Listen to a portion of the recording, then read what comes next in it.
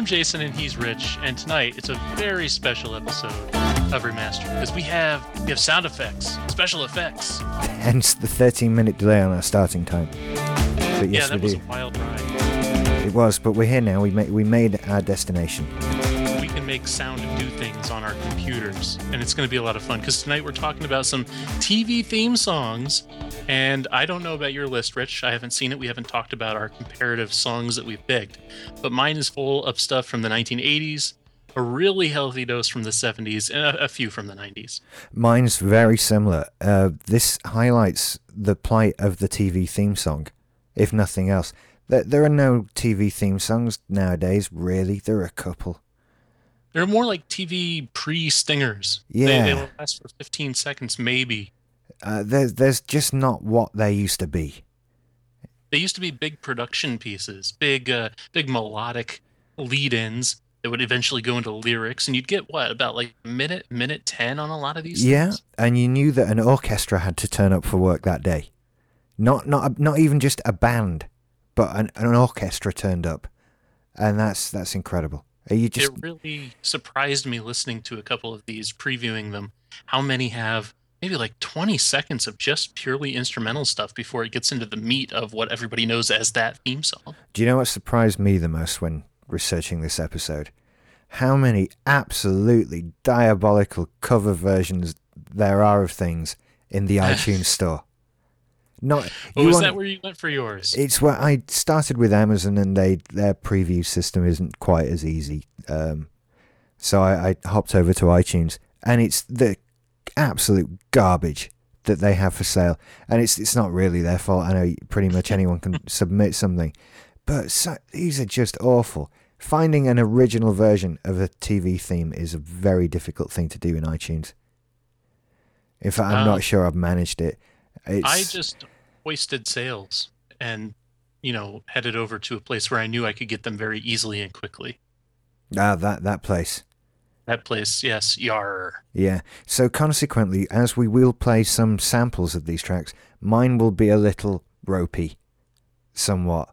Hopefully I'll find some better versions of things as we go along, but some of them are just goddamn awful. Some of them I actually own anyway. I have a very strange collection of existing TV theme tunes. So I've got a few to be going on with, and then there's just so many. So how did you arrange your list? Because I first of all, I was a bit of a stickler for the fact that theme song to me has lyrics.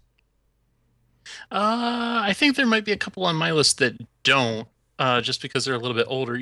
I think that it's fair to say that in the 60s and the 50s, there were a lot of theme songs that were just little ditties. And maybe they had a chorus shouting the name of the show at the end of the theme song. But by and large, they were instrumental pieces. And then once you get into the 70s, the 80s, they're telling a story in the theme song. So there's some differences there. But I didn't really pick and choose that way. The way that I qualified the ones that are all on my list here, there's, I don't know, 30 that I have at my disposal. I just picked ones that I watched as a kid, and made sure that I had some sort of a connection to them. There were a few that I wanted to throw in there because I know that they're old standards that a lot of listeners are going to realize, but I didn't watch those shows, so I figured, hey, let's skip them. Let's talk about the ones that I loved. Fair enough. Good plan. I've got quite a mix here. An alarming number of these are American, I think we're going to run into a big problem if you try to play some of the ones that are purely British, because we've talked about this time and time again. The USA, good old USA, we export our culture to you, and then we close our ears to anything that's incoming. So we're a little bit, there's exceptions, but by and large, we're pretty ignorant about the TV shows of other nations. Yeah. For example, if you were to play the theme song to Coupling, I'd have no idea. I don't know what the theme song to Coupling is. I imagine that's late enough to just have a tune, actually. But I know that I've watched like maybe 2 episodes of it. That's more than I've ever seen, actually. That blonde young lady, quite fit. Oh, she's in lots of stuff though. So you can, yeah. Never mind. I've just never seen that one. These are so suffice it to say, there are a lot of American theme tunes in this. I found one. You see, I've just been browsing all the sort of the 100 greatest TV themes compilations. And when you look at the English ones, we didn't even ourselves have theme songs until quite late. Were they more like short anthems, or? Yeah, that sort of thing. I mean, there's lots of recognizable tunes, pieces of music, but not songs as such. That also came along quite a bit later. But I compiled a sort of quick, crude list of theme songs. There's actually only one here that's not American, and that's the theme tune to Only Fools and Horses. But as far as theme songs, I have 5 here. I'll remove Only Fools and Horses, we'll come back to that. I'll play it for you later. So just to make life easier, I'm going to give you these 5 this is a random order. It's not like, but I think it's difficult to argue with these being absolutely timeless, brilliant TV theme songs. And are we going to play this sort of like a game? Is it a name that tune sort of thing? Well, we could, but to be honest, if you didn't guess any of these correctly, I'd be worried about you. Okay, so these are your universal ones that everyone should know, regardless of age, gender, or place of origin. I'm going to try and... you've convinced me. I should try and play them, and then people can hear what they are. I think. Let me... God, no. I'm never prepared, or I prepare and then skip off pages of things and lose what I'm looking for. And then you know what? I'm going to jump the gun and just get rid of the most famous one right off the bat. Because if this isn't in that big 5, then I'm kind of worried. Right. Okay. Go for it.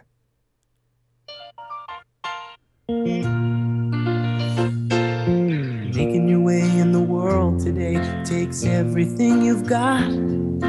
Taking a break from all your worries sure would help a lot. Yeah, that's on the list.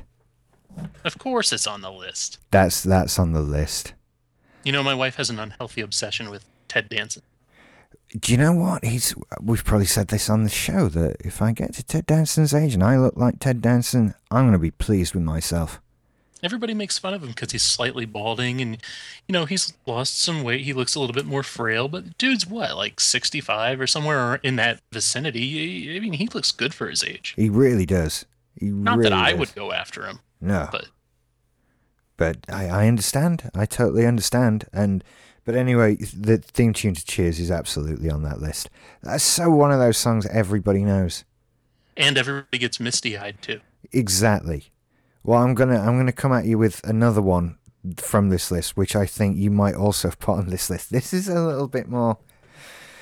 I don't know. I would actually think that anyone our age, around our age, knows every lyric to this.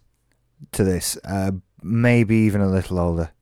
Well, again, forewarning, this is a cover from the iTunes store. It is hideous. Right, it is not the original. This is not as it was performed on the television. But here we go. We'll see what happens. I love your expectations management. Oh, this is horrible. In West Philadelphia, born and raised on the playground was where I spent most of my days. Chilling out, maxing, relaxing, all cool, and I was shooting some b-ball outside of the school when a couple of guys who were up to no good started making trouble in my neighborhood. I got one little fight and my mom got scared. She says, "You move with your auntie and uncle in Bel Air." I begged him. That might be the worst thing I've ever heard. That's not even Will Smith. I know. How does that happen? How do they say, hey, come on, get in the recording booth. We're going to do a cover of the Fresh Prince theme. This album is 100 tracks. This is all covers. It's all horrible. And that was, well, that was just track 26 of many, many horrible, horrible cover versions. What's the name of the album? It's just called 100 TV Themes. It's £7.90. It received 10 likes, but every review is 1 star. It says it's awful. The top review is entitled, "What the hell is this?" And how much does each one of those tracks cost? There's 79 pence a track, but it's £7.90 for the whole album. So you're making your money back there if you buy it all in once. Yeah. So that was, of course, the theme tune to The Fresh Prince of Bel-Air. Which I watched an episode of this morning while getting ready for work. Full disclosure. It's the only rap song in the world that I can go all the way through. What about Jump Around by House of Pain? Even Jump Around. I don't know the words to Jump Around. I know Jump Around. I know that bit, but not another word. Jump Around is one of those it matters how you look when you're singing that one, because it's always on so loud. No one knows if you're singing it right or not anyway. So just look like you mean it, and you'll get away with it. I know that we're veering off already, but as RE House of Pain, I've always kind of wondered if they've got a lot of acceptance over there, because they pretend to be, to some extent, Irish. Right. I don't know of them at all, really. I just know Jump Around. Okay. We will skew back into theme songs then, because I want to give you one of my favorites. And I have a feeling that a lot of your, and I'm putting this in air quotes, knowledge of American culture comes from this show. Okay. And I'm fine with that, because I love this show. Here we go. Sunday, Monday, happy days. Tuesday, Wednesday, happy days. Thursday, Friday, happy days. The weekend comes, my cycle hums, ready to race to you. These days are I mean, not much for a guessing game. No, but you're absolutely right. That's also on the list. You see, doesn't it say a lot that there has been absolutely no communication between us about this, and the first few we've picked are identical. There is more rich that unites us than divides us. I'm just saying. I think you're absolutely right. That whole thing about English being the common language divided by what's the quote? What am I searching for here? We're a common language divided by a large ocean. Two nations divided by a common language. That's it. And then you have to multiply by the square of, I don't know. The square footage of, I don't know either. But yeah, I'm going to play you another one here. And this one, I don't know if you would have put this on the list, but I think you'll understand why I did, at least. Again, look out for the wacky version of this time. This time performed, the artist is listed as the TV theme Players. So, yeah.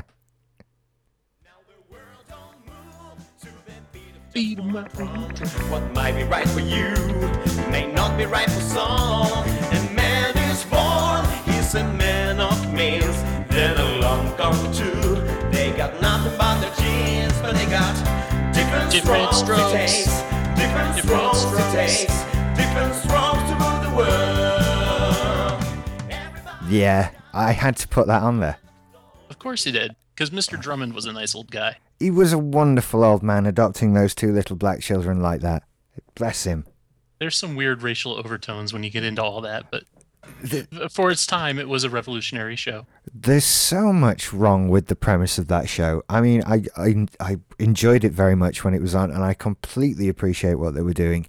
But how does what governmental organization allows a rich single man to adopt two children like that? It struck me as a little strange. Did it not you? Anyone else? Just a tiny bit. I mean, yeah, there was some weird family structure thing going on, but it was a time when it was okay, apparently, for an older man. The pedophile crisis hadn't yet come to the forefront, even though it was in full swing. It's just, we swept it under the rug back then. They did a paedophile episode of Different Strokes. Weird. Do you remember that one at all? Where there's a guy who tries to kidnap Arnold and molest him? I've got to be honest, I don't remember any of Different Strokes. Oh, It's right. just kind of one big blur. Like like there was only one episode, and it just went on for a long time. It did until Arnold got fat but no taller. That was it. He just got quite chubby as he got Poor older. Gary. Poor He's Gary. dead now, you know. I know, but did this? I don't want to sound harsh now. I'm going to risk it. When he was told that he was going to live till like the age of 15, and he lived a long time.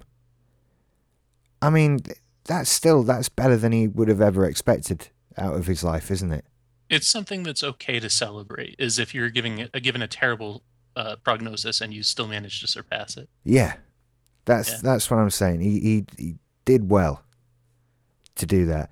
I'm going to play you another one.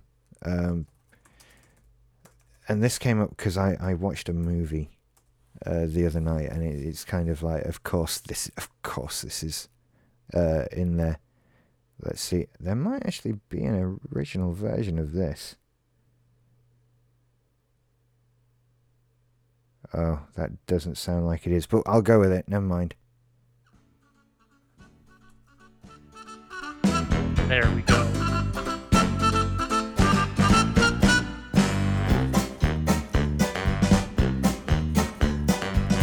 It's time to play the music. It's time to light the lights. It's time to meet the Muppets on the Muppet Show tonight. It's time to put on makeup. It's time to dress up right. It's time to get things started. Why don't you get them started? Okay, I'm glad I didn't sing along because you know the temptation was there for the Muppet Show, but Yeah. all the different seasons of the Muppet Show have different opening lyrics. They switched around the verses and some of the words and some of the comedy breaks, and especially the Statler and Waldorf interludes.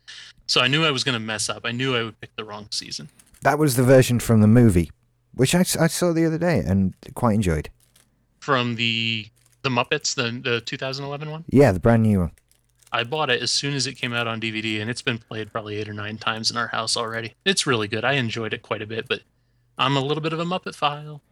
Yeah, me too, to be honest. I think it's another one of those, you can't like the Muppets and not be a nice person kind of thing. It's also very, very safe. There's nothing threatening or at all stressful about the Muppets. There's no real climax in any kind of a Muppet thing. There's no, you talk about narrative structure where you have your exposition and then your rising and then your climax and your falling action and your resolution. I mean, that's still there as far as storytelling goes, but there's nothing really threatening. You never ever fear for the Muppets. No, God, no. No, it's such a wonderful thing in that sense. I just view it as some of the greatest comedy writing that there has ever been. It's well up there, especially the classic stuff. And there needs to be a new Muppet Show, but the problem is that variety shows don't exist anymore, so the old Muppet model is never going to work.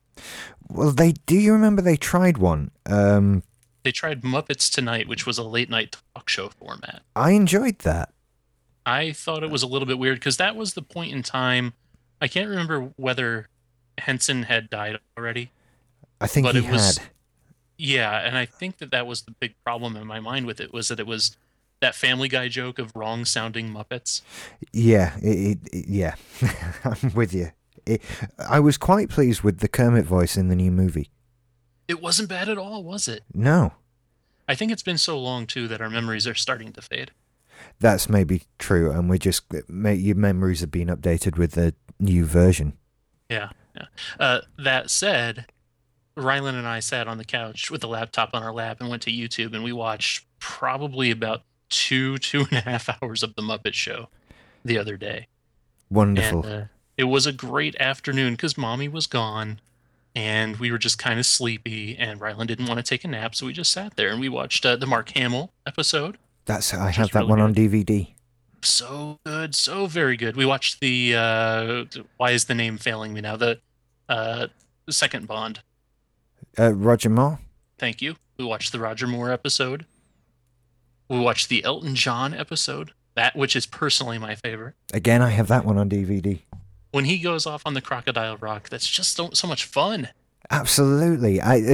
The Muppets was just because everyone who went there to have fun and make fun of themselves.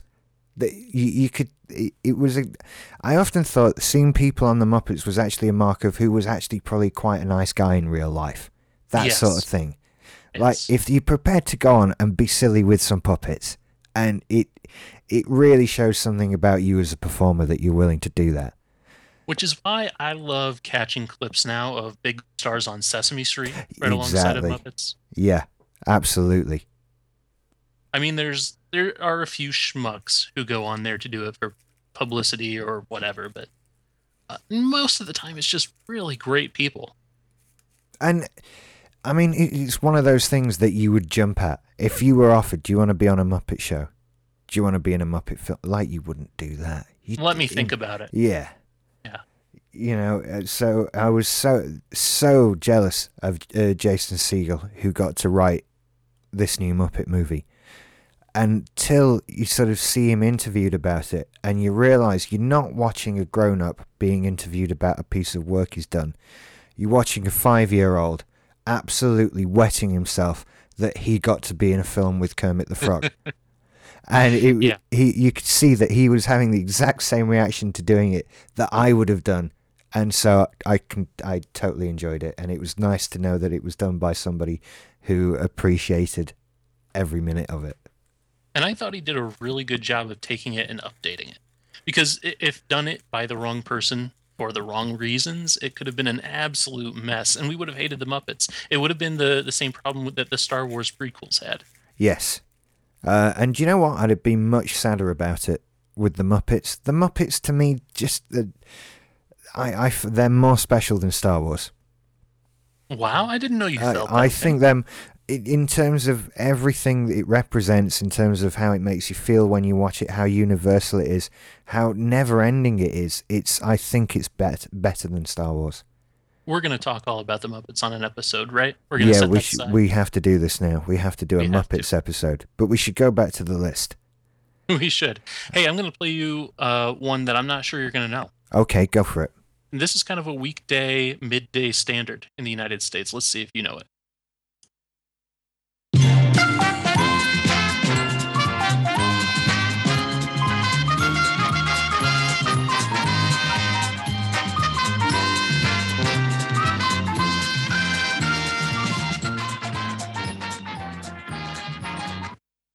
Okay. I don't know it straight away, but I'm guessing that is some sort of game show. It is a game show. I want to say Let's Make a Deal. It's not Let's Make a Deal. It is, however, still on the air to this very day. Have you ever heard of The Price is Right? Oh, absolutely. We had that too. Yeah, absolutely. Yeah. Now, did you have the US version or did you have a Britishized version? No, we had a British version, and not for a very long time. I think it was sort of an 80s thing, and it kind of went away. The thing in the United States is that it was a long-running thing, and Bob Barker, who was the host here, kind of became everyone's, I don't know, kind of like a surrogate grandpa. Yeah. And he was just this kindly old gentleman that everyone trusted, and whenever a contestant got up on stage to play some of his wonderful pricing games, he would kind of, put his arm around them, and they would just squeeze him and like just hold him tight. And it was always this weird thing where everyone was, I don't know, it was very much a part of American culture. It was wrapping capitalism up with love and combining the two. Yeah. How much have you been shopping? A lot, then you'll be good at this game. That's exactly it. But now it's Drew Carey is the host. He took over when Barker retired. Yeah. It's never really been the same. See, we had, we did have The Price is Right. I can't remember who it was presented by, and it wouldn't be a name that would mean anything to you anyway. But we certainly have had, and I think there's an argument, this seems to happen much more in game show hosts. I think because they're going through a moment of stress with a member of the public. But that idea of sort of the nation's surrogate grandfather, I think we've got and have had a number of people that could have been put in that role over the years. I don't know if you've ever heard of Bruce Forsyth, who's been not at all. He's been a big British TV personality almost since there was television, sort of going back to the early 50s. Mm-hmm. And he's still on television today, presents Strictly Come Dancing today. That's his thing, and he's always been on television. Bob Monkhouse was another one who presented just so many television programs. And specifically game shows, the nation just loves these people. There's a weird thing with game shows where they seem to have their continuity based on the host. Like, do you have Wheel of Fortune? Yes, we do. Our Wheel of Fortune has been hosted since its inception by Pat Sajak. He's still going strong. Jeopardy, Alex Trebek. Still, the guy's not going to retire anytime soon, I don't think. Jeopardy's been on the air for what, like 30 years? Yeah, I don't know what long-running game shows we have on. I don't think we have any left now. No, really. They're just. I remember them being huge in the 80s game shows here. They really were. And every night of the week, different game show, different thing. You'd know people who'd been on. And then we kind of went through a period where game shows became cleverer. They stopped being about doing silly things and having fun and were genuinely about how clever you were. And that's when I think we invented Who Wants to Be a Millionaire and things like that. And Yeah, there doesn't really seem to be a pattern that game shows fall into anymore. They're really kind of scattershot as far as whether they're fun or serious or thinkers or just pure luck. But there was that boom in the early 2000s where they just were shooting them all at TV as fast as they could because it was the reality show resurgence, and they thought, hey, if reality shows are cheap, we don't need writers for them. Let's bring back the game show. It's the same thing. We'll cash in on that. And now they're kind of starting to disappear a little bit, but over here, we do still have those big three institutions: The Price is Right, Wheel of Fortune, and Jeopardy. They're the big three, the holy trinity of game shows, and they are the TV equivalent of comfort food. It's just what you flick on. As a matter of fact, with The Price is Right, that's kind of like if you were to stay home sick from school and not go in, you would lay down on the couch. Your mom would bring you a blanket, some chicken noodle soup, and at 11 o'clock Eastern Standard Time, you'd turn on the tube. You would watch some Bob Bark. See, now I'm remembering that we do have one, the one long-running quiz show that comes to mind that I've forgotten is Countdown. But even that it's a fantastically intelligent show. It's what's Countdown? Right, Countdown is a word and number game, and basically it's sort of it's the one where you pick a load of random letters and then you have to make the longest lettered word out of that, beating your opponent.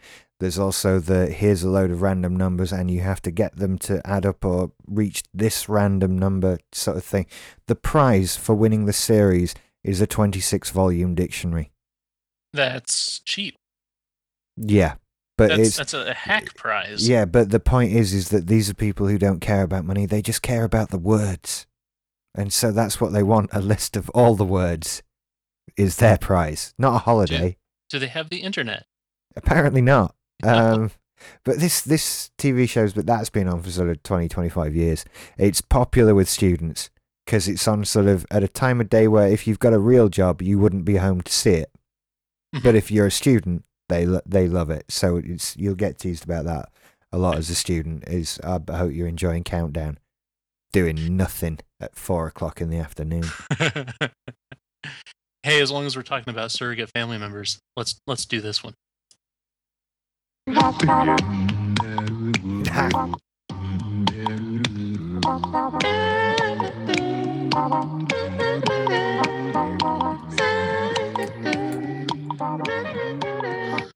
Rich, would you like a Jello pudding pop? The good old Cosby Show. This went through many versions of its theme tune, didn't it? It did. Every season was a little bit different, from the big production to the little tiny jazz. Of course, Cliff Huxtable loved his jazz, so they were always changing that up. Absolutely. Loved me some Cosby Show. I never once worried about... It's only in recent years that I've heard people go, hang on, how much younger is his wife than him? I never thought that when it was on, originally. I still don't think that. But isn't she supposed to be... Doesn't she look like way younger than him? Like, it was always questionable how Dr. Cliff Huxtable got this woman in the first place. Well, I don't think so. Maybe that's just something that's joked about here then. I don't know. I really don't want to go here, but I'm going to anyway. I can't tell how old black people are. Okay. Now we're on an episode of 30 Rock, but I'll come here with you. They did make a joke about that on, what was it, Sam Jackson, wasn't it? Yeah, how old is he? 25, 1,000. I don't know. He's 60 something, isn't he? Samuel L. Jackson. The folks that I have seen on TV and many that I know in real life seem to age very gracefully Yes. until they hit a certain peak. And then it's like a stack of bricks hits them all at once. I'm actually no good at telling how old people are of any colour, which is how I feel better about not being able to tell how old black people are. I can't tell how old anybody is. I'm useless at it. I look at myself in the mirror and I don't see a man in his 30s. Alison assures me I very much do look like a man in his 30s. But I don't see that. I don't know how old anyone is. I'm atrocious at it. I hope I never have to identify somebody for the police or something like that, because I can't describe someone. How old did he look? I have no idea. This topic is poison. It is. Let's move away. Let's move away. Let's pick another a TV theme. Well, because I was going to say, that's the end of my songs, as in definitely has lyrics. Because then you open up the whole wide world of music played at the beginning of TV shows. And there's just so many that are so iconic. I've just been playing the What Is This From game with Alison. She's awful. Awful. Now, that doesn't make sense. How is she awful at that? Because when it comes to identifying music, oh, right. she is brilliant. She's like, she is the, what was the name of the guy from, why can't I think of names today, Rich? What is happening? I don't know. Rain Man. Yeah. She's like Rain Man. Yeah, she is. But I've Rain identified the difference, right? Because I've had hints of this, let's call it a mental illness, before. Yeah, she is like Dustin Hoffman in Rain Man when it comes to popular music and that sort of thing. However, when it comes to music which is associated with some sort of visual form, the whole system breaks down. Really? Yeah. You can't play her the theme, the music from the movie Jaws, and have her tell you that it's from the movie Jaws. Now, surely that's hyperbole. No. I played her, but no more than an hour ago, the theme tune to Hawaii 5-0. Now, I think most people would recognize that as a fairly iconic TV theme. Now that you mention it, I don't think that I would. I never watched a single episode of that show, either the old one or the remake. Well, neither did I, but I'm very well accustomed to the theme tune, which is why I classed it as one of those sort of, surely everyone knows this, because I know it, and I've never seen it. Do you have it right there? Hang on, I will. It's probably on this one, TV themes. Oh, God. How do you spell Hawaiian? I'll look for it. Hawaii. Yeah, H-A... right, okay. Oh, hang on. Hawaii 5-0. Uh-oh, this is Hawaii 5.0. That's not going to be right. Oh, here we go.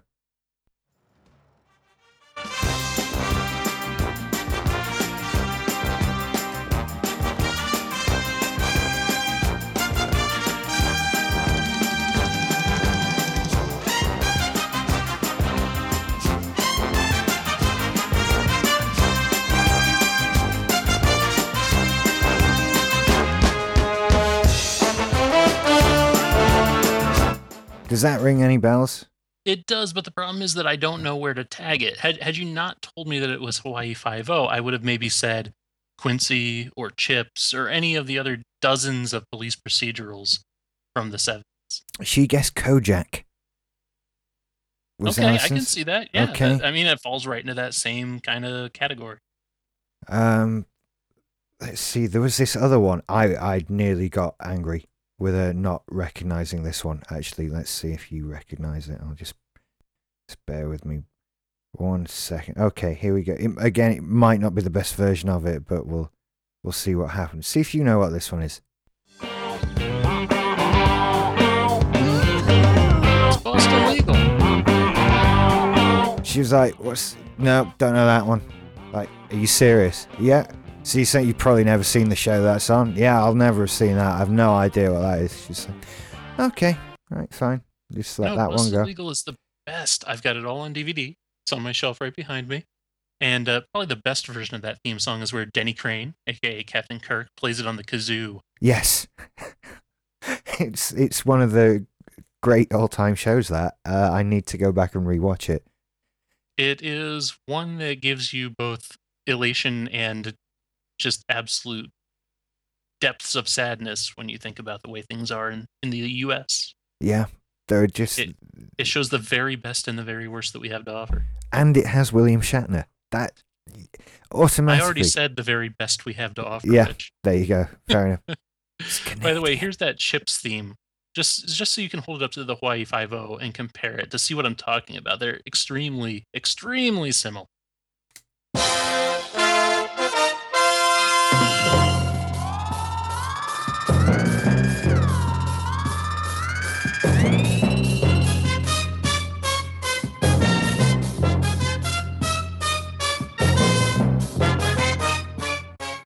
You know what I mean? They're kind of that nondescript big brass sound. Yeah, it's a good one for cop shows, though. Right. I mean, that's why it falls into that problem is that I don't know. Do you think it was TV that created that kind of association, or did we already, for some reason, have that association in our mind? This is what police music should sound like. I think maybe TV started that. I maybe it helped. It certainly helped with it. I mean, do you recognize this one, which would have been a very early version of it?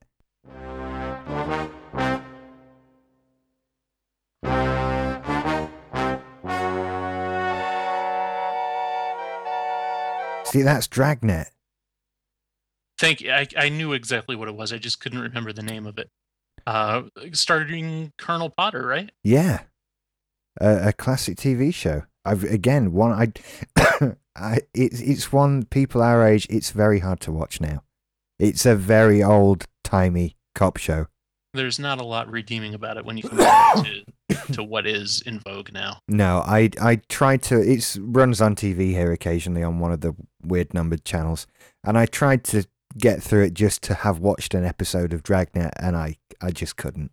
Now, you didn't watch Dragnet at all when you were a little kid? Did you skip over it? It was never on TV. See, when I was little, I think I've told you this before, we lived way out in the boondocks for a while, and we only got really one TV channel that came in. And that TV channel showed an awful lot of public domain stuff and stuff that could be gotten very cheaply, which meant, older rerun type stuff. So lots of shows from the 50s, lots of shows from the 60s, lots of shows from the 70s. And so I know a lot of those very old theme songs and watched a lot of that very old TV.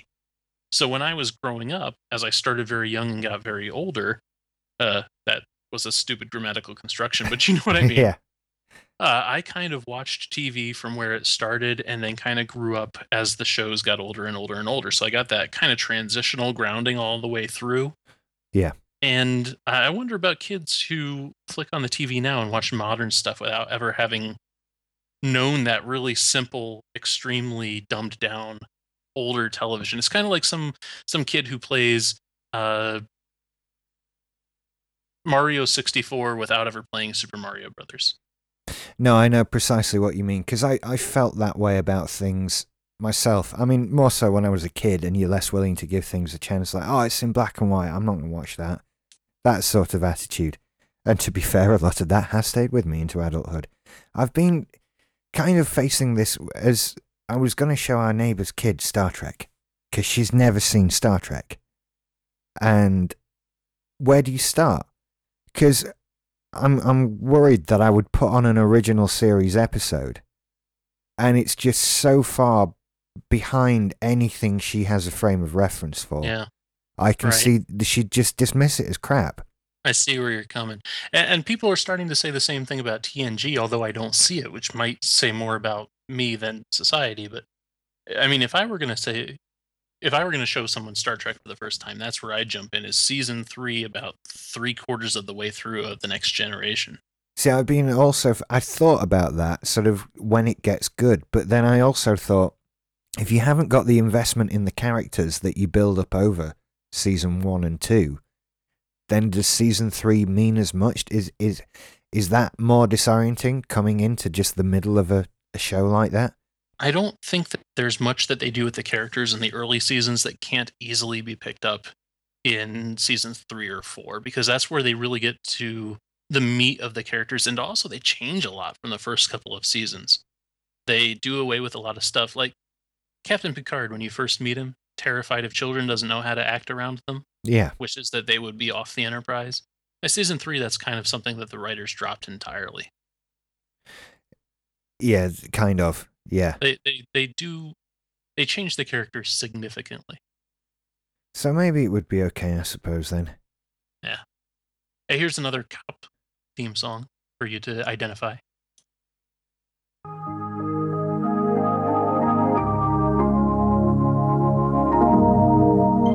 little bit of a slow lead in. We never thought of finding a place where we belong. Don't have to stand alone, we'll never let you fall. Don't need permission to decide what you believe. I said jump down on Jump Street. I said jump. I'm guessing from the lyrics that was 21 Jump Street. That's why I let it play so long. I didn't think that there was much chance that many people would remember the early part of that song. I don't remember any part of that song, I'm afraid. Are you familiar with the show? I am familiar of what it is. I've never seen it. It was one that we actually watched quite a bit, and help me out. I mean, would that have been 91, 92? Somewhere in there? Yeah, early 90s. I remember it being a show that was on Sky.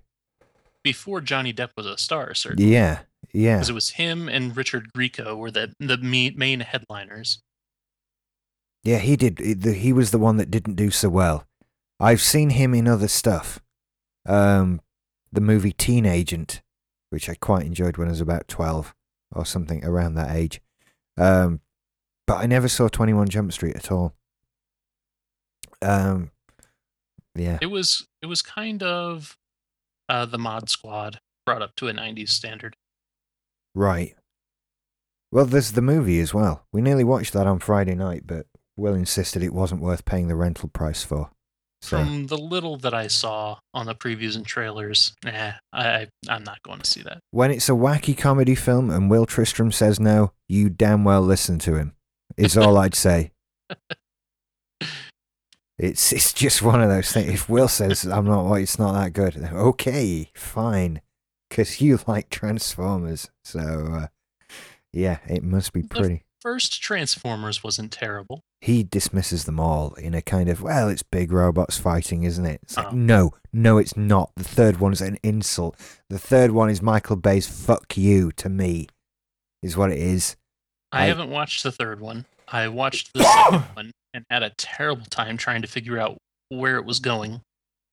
Yeah. And it was just so disconnected and really frenetic. The third one is so bad, it might as well have flash frame cutting of Michael Bay mooning the audience. It's just an insult. It's an absolute, you will pay for anything I put this Transformers name on. It seems like he has just given up and has started, instead of inserting, like, I don't know, plot elements and motivation and character development, he just throws an explosion up there on the screen and walks away. Yeah. That's pretty much it. What upset me the most about the third one was because he had Leonard Nimoy in it, he had to have his character say, the needs of the many outweigh the needs of the few at some point. Like that's Leonard Nimoy's personal catchphrase. I don't have a problem with that. That was where he crossed the line for me. It's like, not only have you made a shit film, you're going to drag good stuff into it even more and try and rescue it like that. Well, that doesn't wash with me, Michael Bay. Quite frankly, it's just not a good enough effort. So that's my review of Transformers 3 in a nutshell. It's an insult of a movie. Not just bad, it's an insult. Let's move on to theme tunes. What do you have? Do you know, I'm looking at this list and I realise there is a sort of things tend to group together in their theme tune in terms of their their styling and their production. Like, you know, when you're listening to a theme tune of a Jim Henson TV show, like The Muppet Show, like Fraggle Rock, that sort of, they're all very close. And the other one that I'm noticing is the sort of the Aaron Spelling TV show, which they all seem to be of a similar ilk. I bet the same person wrote them all. Is the A-Team included in that? I feel like it is. I don't think you can. It's so different from anything else that he did. But, you know, TJ Hooker as well. See, when you said Aaron Spelling, I immediately thought that you were going to go to Melrose Place 90210 territory. Again, those group together. You can also go there. It's whatever style of show he's making. It's all very similar. I don't know. It would be good if I had some examples, but I've lost the A-Team as one, so... Here you go. I've got it. In 1972, a crack commando unit was sent to prison by a military court for a crime they didn't commit. These men promptly escaped from a maximum security stockade to the Los Angeles underground. Today, still wanted by the government, they survive as soldiers of fortune. If you have a problem, if no one else can help, and if you can find them, maybe you can hire the A-Team.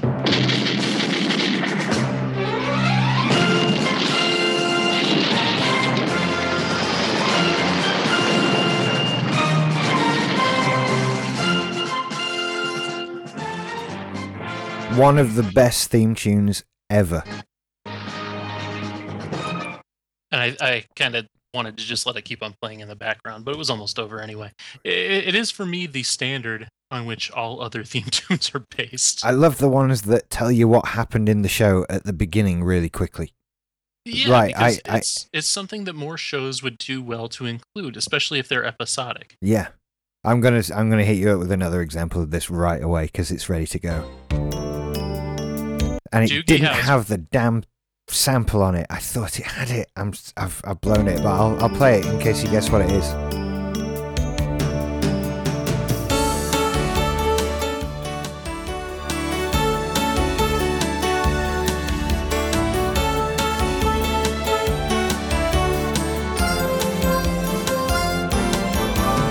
That, of course, was the theme tune to Quantum Leap.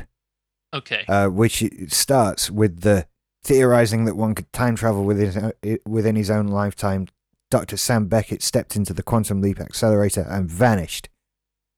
And you get the explanation. He woke to see mirror images that were not his own. His only guide on this journey was Al, the hologram that only Sam could see and hear. I didn't know you were going to do the whole thing. I could. I won't. But it tells you what's going on. They should do that more. That first part, it was very synth, very Doogie Howser. I thought that that's what it was. It was. When you just blasted that 2 seconds of it. Yeah, I never saw Doogie Howser either. It was on here, but never watched it. And I did play the theme tune back to myself earlier, so I know what you're talking about, but it didn't ring anything with me. I didn't really recognize it. I'm afraid. How about this one, Rich? Dr. David Banner, physician, scientist, searching for a way to tap into the hidden strengths that all humans have. Then an accidental overdose of gamma radiation alters his body chemistry. And now when David Banner grows angry or outraged, a startling metamorphosis occurs.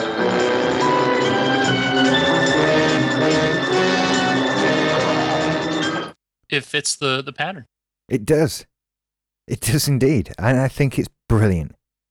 I'm just now imagining what life would be like if every TV show did that. All of them. Just every TV show started with an explanation of what was going on in general. I think more superhero movies in particular would be good to follow that pattern because the Incredible Hulk movie, this is actually the perfect example to tie it in.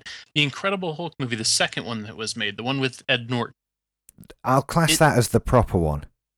Right. The one that didn't blow goats. But at the very beginning, they did the visual equivalent of that theme song right there. They did the entire Bruce Banner Incredible Hulk origin story, wrapped it up in about a minute and a half, and then went on to the plot of the actual movie. They didn't feel like they had to tell the same old story again for an entire 90 minutes. It's a good plan. It's a good way of doing things.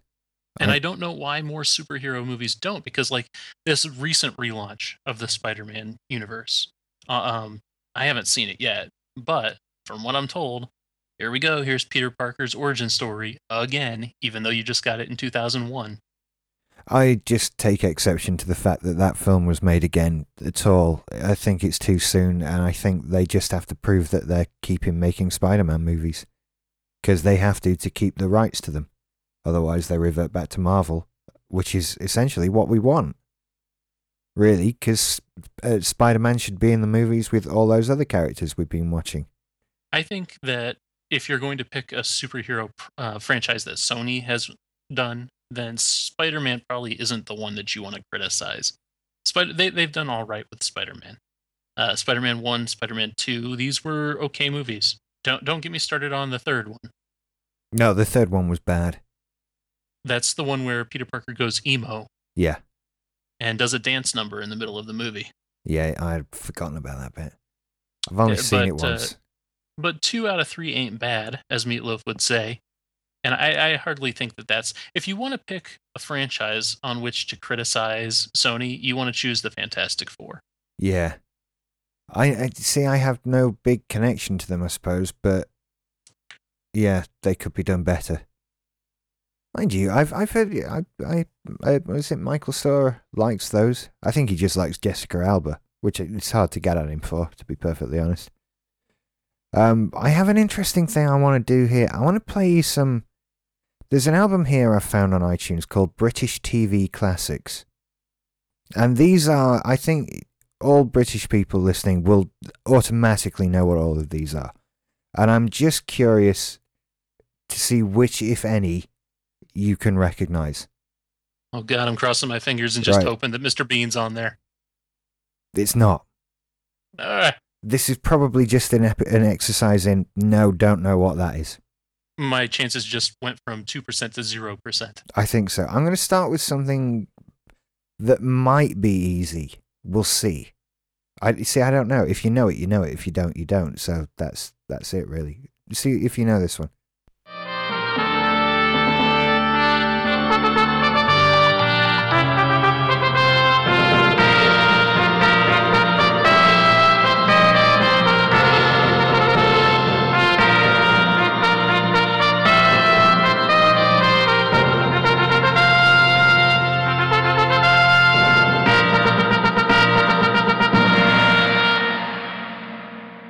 That was actually Blackadder? That was Blackadder. That was well done, because that wasn't a really good sample of it, to be honest. Right, let's try something a bit different. Now, this is an equivalent. This is our cop drama.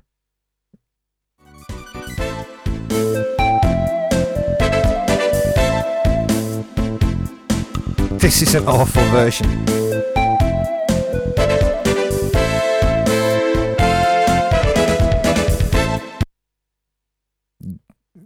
No. Never heard that piece of music in your life? I'm Googling to see if there's even anything that I can relate to. No, I don't think. That's actually from The Bill, which is, I think it was possibly something like the longest running police drama on British television. Something stupid like that. It was a sort of 4-night-a-week police drama. And it just ran for years and years and years. I used to watch it. It was actually quite good for a while. Just set in a police station, which was far less spectacular than any American TV drama. Because don't forget, we can do, in British TV dramas, you can do the episode where someone's got a gun. And stuff like that. Someone's got a gun. Oh my God, what are we going to do? And then you can get an episode. It would be a pretty laughable villain. It would. They didn't even have a gun. It would. It's less so now because the police are much more well armed and ready to smash your head in. But oh no, he's got a plank of wood with a small nail sticking out the end. Oh, what are we gonna do?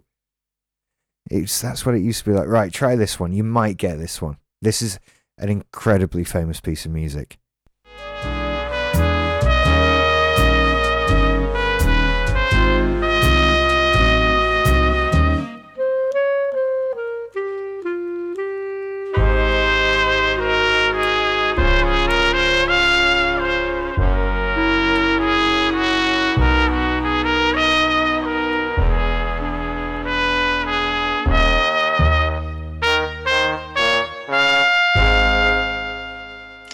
whatever it is, I like it. That was the I mean, it's theme. very Muppetesque. That was the theme tune to Coronation Street. Okay. Is that a soap opera?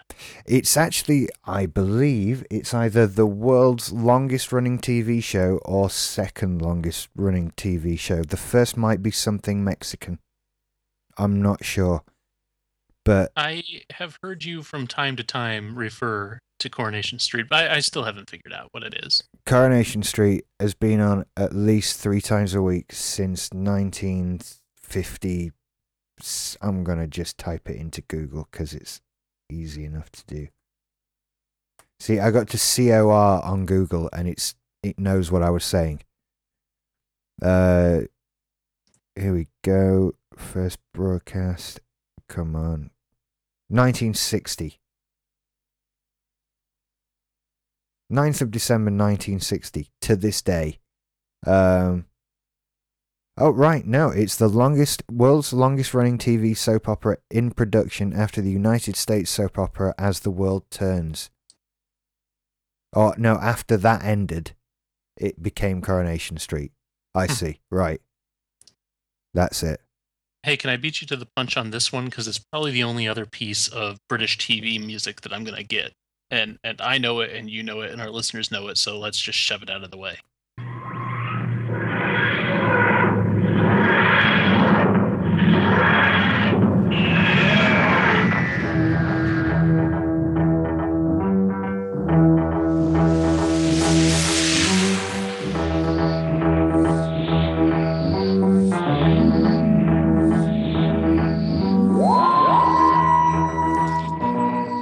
I mean, that's the 63 version, but I think that's the only thing on this list that actually came out of the new millennium.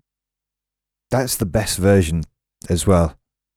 I think I prefer the classic Doctor Who theme tune. It's just wonderful, isn't it? It's great. It's just wonderful. And the way it was made with the stretching the tapes and everything, just so clever. So clever. That's how it is? It's not a theremin at all? Let me confirm this, because again, this was another thing Michael Storer blabbled on to me about one night, and that could mean anything. Doctor Who theme tune, the making of. There is a Wikipedia page for the Doctor Who theme music. How could there not be? It's a piece of music composed by Ron Grainer and realised by Delia Derbyshire at the BBC Radiophonic Workshop. Created in 1963, it was one of the first electronic music signature tunes for television, and after nearly 5 decades remains one of the easily most recognised. Let's see. The original 1963 recording of the Doctor Who theme music is widely regarded as a significant and innovative piece of electronic music, recorded well before the availability of commercial synthesizers.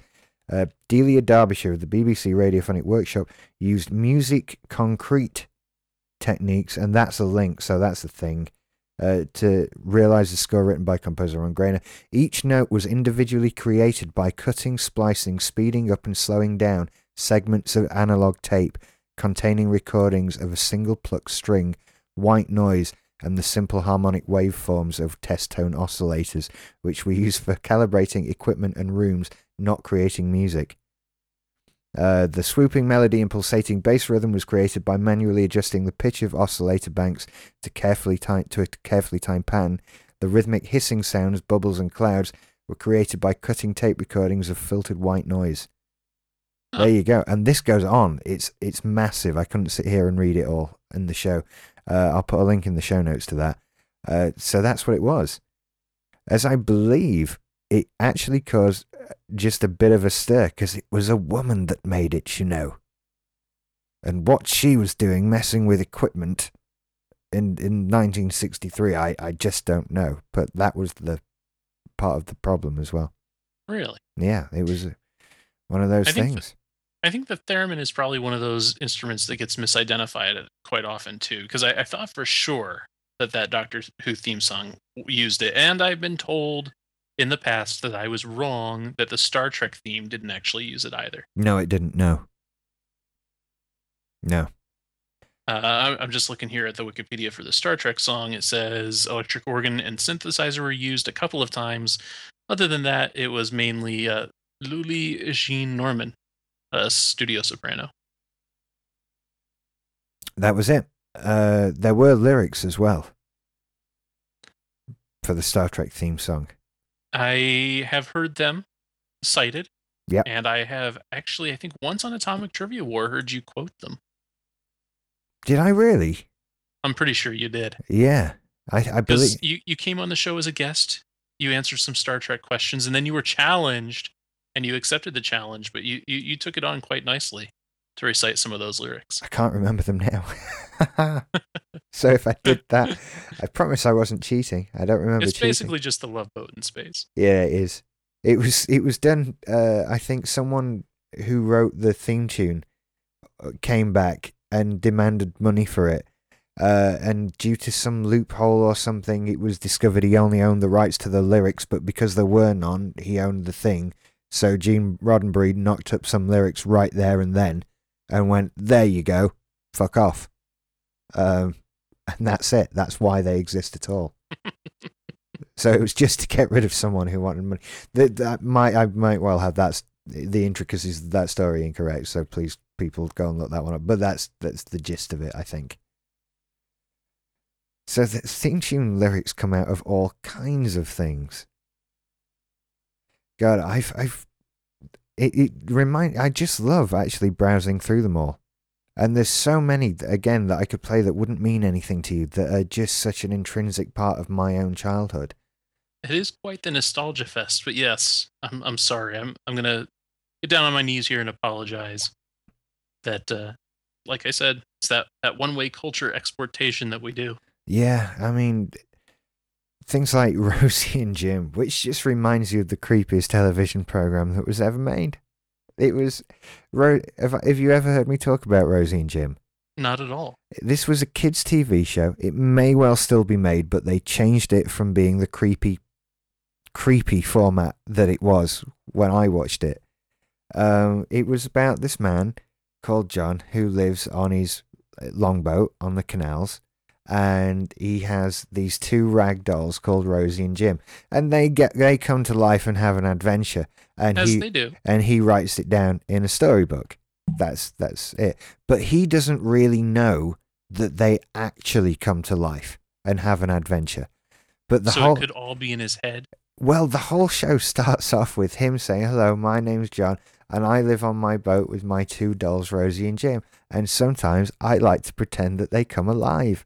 And you just think, I don't really want to think about what you pretend they do when you're alone with those two children dolls on your boat, John. That's really upsetting, actually. And it's just one of those things that was probably meant completely innocently when it was created, but you watch it and that's actually really twisted and creepy. Why does he live alone on his boat with these two dolls that look like kids? That's just wrong. That's not a TV show for children. Take it off. And so they got rid of him and replaced him with a frumpy old lady, and it's much less frightening like that. You know, I just looked up the picture to see what we were dealing with here, because I kind of had a hunch that it might be analogous to our Raggedy Ann and Andy. Yeah. And it's not at all. This is totally different. No, it was just creepy, man. It was just wrong. There was something, this guy, why has this guy got these kid dolls? What does he do? What is he mooring his boat near schools? What's going on here? It's not right. And so they got rid of him. So I assume other people realised the problem. So there you go. Yeah, it looks like it's still being made. So yeah, he went. Oh well. Oh, it's Disney Channel UK now. Oh, what, until 99? Yeah, it's very well over. Never mind. I saw here 90 to 2000. So I don't know if that was just, you know how some shows like Scooby-Doo, there's 50 different Scooby-Doos. Yeah, there are. They relaunch them under a different name every so many years. I'm wondering if maybe that's the case. It might well be. It might well be. They definitely needed to change it. It makes me laugh so. It's just thinking about it. What was he doing? Did no one question this when it was being made? Did no one on production say, why does he do this? What does he do when he pretends they come alive? It's wrong. Oh well. Enough of him. Do we have anything else? How long have we been going? I'm not set to time here. Oh, we've been going about an hour. And so we've done 1,974 bars. Or measures in American. Oh, really? You call Yeah. them differently? Yeah, That's interesting. Our music is made up of bars, yours is measures. You also have beats, half beats, all these other things, and we don't. I think we have much more European-based names. I did study music at degree level. I should be able to say stuff like this, but the fact that I don't have a music degree might be becoming obvious at this point. You know, I'm fairly certain that we do call them bars as well.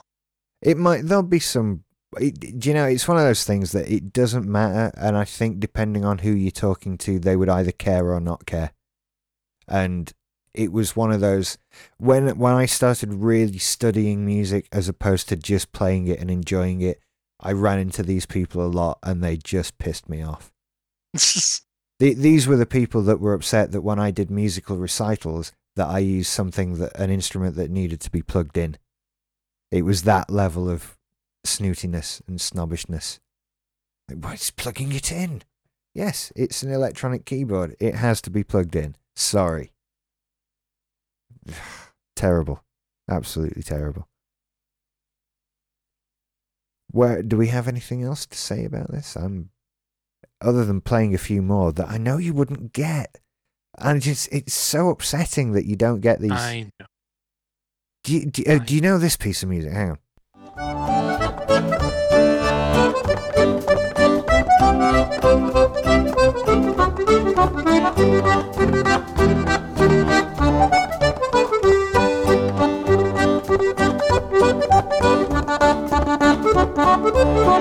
Does that ring? Yeah, actually, I do. That's the famous German sitcom Clogmeister and the Chimp.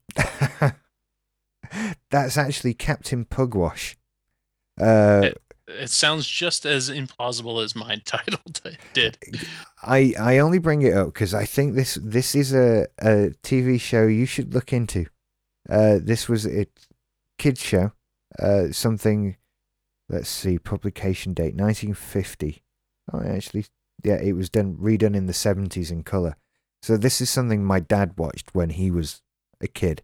Oh wow! But the point of this, it has lots. Hang on. No, ignore me. I've been completely lied to. About, yeah. There was a. Oh, I can't believe this. This is crazy. It turns out that there was always this thing that people used to say about this show, that it has really dodgy names of characters that were supposed to be really sexually suggestive but washed over the heads of the children that the show was actually made for. Like one of the crew of Captain Pugwash's boat was called Seaman Staines. Oh, and things like that. And as I'm looking at the Wikipedia page now for it, I'm finding out that that's also... Oh, hang on. There is a persistent urban legend repeated by the now defunct newspaper Sunday Correspondent that describes sexually suggestive names such as Master Bates, Seaman Staines, and Roger the Cabin Boy. So it's Very lied. clever. There you go. I have just learned that is bollocks. I for one am glad. So am I. Repeated by The Guardian in 1991. Well, I'm a little embarrassed about that. I thought I was going to lead you to this hilarious thing. No, it's all made up. But at least now I know that. I won't repeat that again. Thank God I only did it on a live show for broadcast on the internet. No one will ever hear. God, couldn't have done that one quietly at home. Never mind. You know, Rich, I have really enjoyed this topic tonight. TV themes are just full of happiness. As I'm sitting here, honestly, I spent an hour before this show started just sitting playing these. It must have been Alison driving Alison up the wall. I can't speak tonight. My apologies. But she happily sat there while I went, played tune after tune. What's this from? What's this from? All of them. She's saying, I don't know. I don't. She just sat there for an hour, bless her. I don't know. You know, Lisa and I play this game too on YouTube, unconnected entirely to Remastered. But from time to time, we will sit down with the laptop and just go, "Hey, you remember this show?" So this is quite a bit of fun. As a matter of fact, I've got about 35 more of these. Do you want to do this again next week? Yeah, absolutely. I could sit and Okay. do this all night. Because here's the thing: we promised people that we would talk about Raising Arizona, and we haven't. No, it's really my fault again because I didn't have a chance to sit down and watch it. But Or- I see no problem with forestalling that promise and just putting it off a little bit. Because Okay. this really is fun. Yeah. I don't think people will object to this. Not at all. Well, what are they going to do? Send us your letters. Yeah. Yeah. Send us anything you like. I've got a spam button. That's fine. That's fine. But yeah, I'm sorry I didn't get to watch the film, people. It's been a stressful last few days, actually. We had Craig's wedding, which was a nice night away. So that takes up so much time. But also, the store broke. And that's just the stuff of nightmares. And then my dad got a new TV, so I had to go to Doncaster and set that up. Your dad still can't set up his own TV?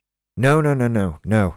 I refuse to believe that. My dad won't set up his own TV. That's the correct way of putting it. That's it. My dad won't set up his own stuff. Why do it? Because eventually I'll turn up at his house and do it for him. So he got a new TV and I had to go and set that up. And it was... You know, yeah. I love my father-in-law, but a few years ago when he got his big screen LCD, I thought for sure I was going to get a call. Instead of calling me, though, he called the Geek Squad. Oh, which no. is just laughable. Yeah. Yes. I've spoken to the Geek Squad. They I were... don't have anything good or bad to say about the Geek Squad. I don't know. I've never really interfaced with them. I just, I find it funny that he called a professional in. Yeah. The Geek Squad, incidentally, people are idiots. Just saying. When I got my Galaxy S2, I spent a long time with them insisting that there was a software update available and why wasn't it downloading. And eventually the answer I discovered was that the Mac client doesn't do software updates, but they couldn't tell me that. It seemed to me to be a fairly obvious piece of information. But there you go. Enough of that. Sorry, people. The upshot of that was the store works again now, by the way. So, shop away. Been getting good response about the idea of like a Netflix-style audio show thing as well. It's not a bad one, as long as people keep in mind, hey, your new stuff is going to be free. If you want old stuff that's fallen off the iTunes list or whatever other RSS catcher you're getting, then you can stream it for a small fee, as much as you want, all month long. Yeah. Well, forever, really. Like Netflix.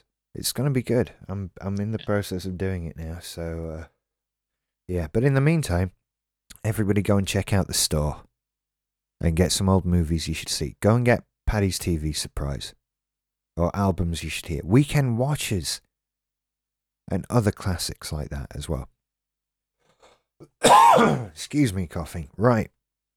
What else shall we go over? Don't forget to join us on the forum. Suggest any topics that you'd like us to talk about. I'm more we're than open happy. to suggestions. Yeah, absolutely. So that's all at simplysyndicated.com/forums. And don't forget, you can hear Jason every week on Atomic Trivia War 9000. Also, Bet you can. Don't promise every week, though. Okay, you can hear Jason Often. often on that show on simplysyndicated.com. And I also do Take It or Leave It, which we do live every Sunday at 3 UK time, which is, guess what, our tech talk show. And stuff like that.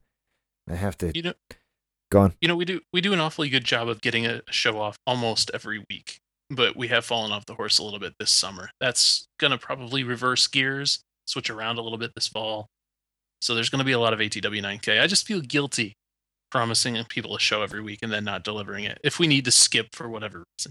I've figured out that if I ever want to be able to moan at somebody for not putting a show out every week, I need to be consistent for about another 1.5 years, 2 years, from the moment of beginning consistency before I get that right.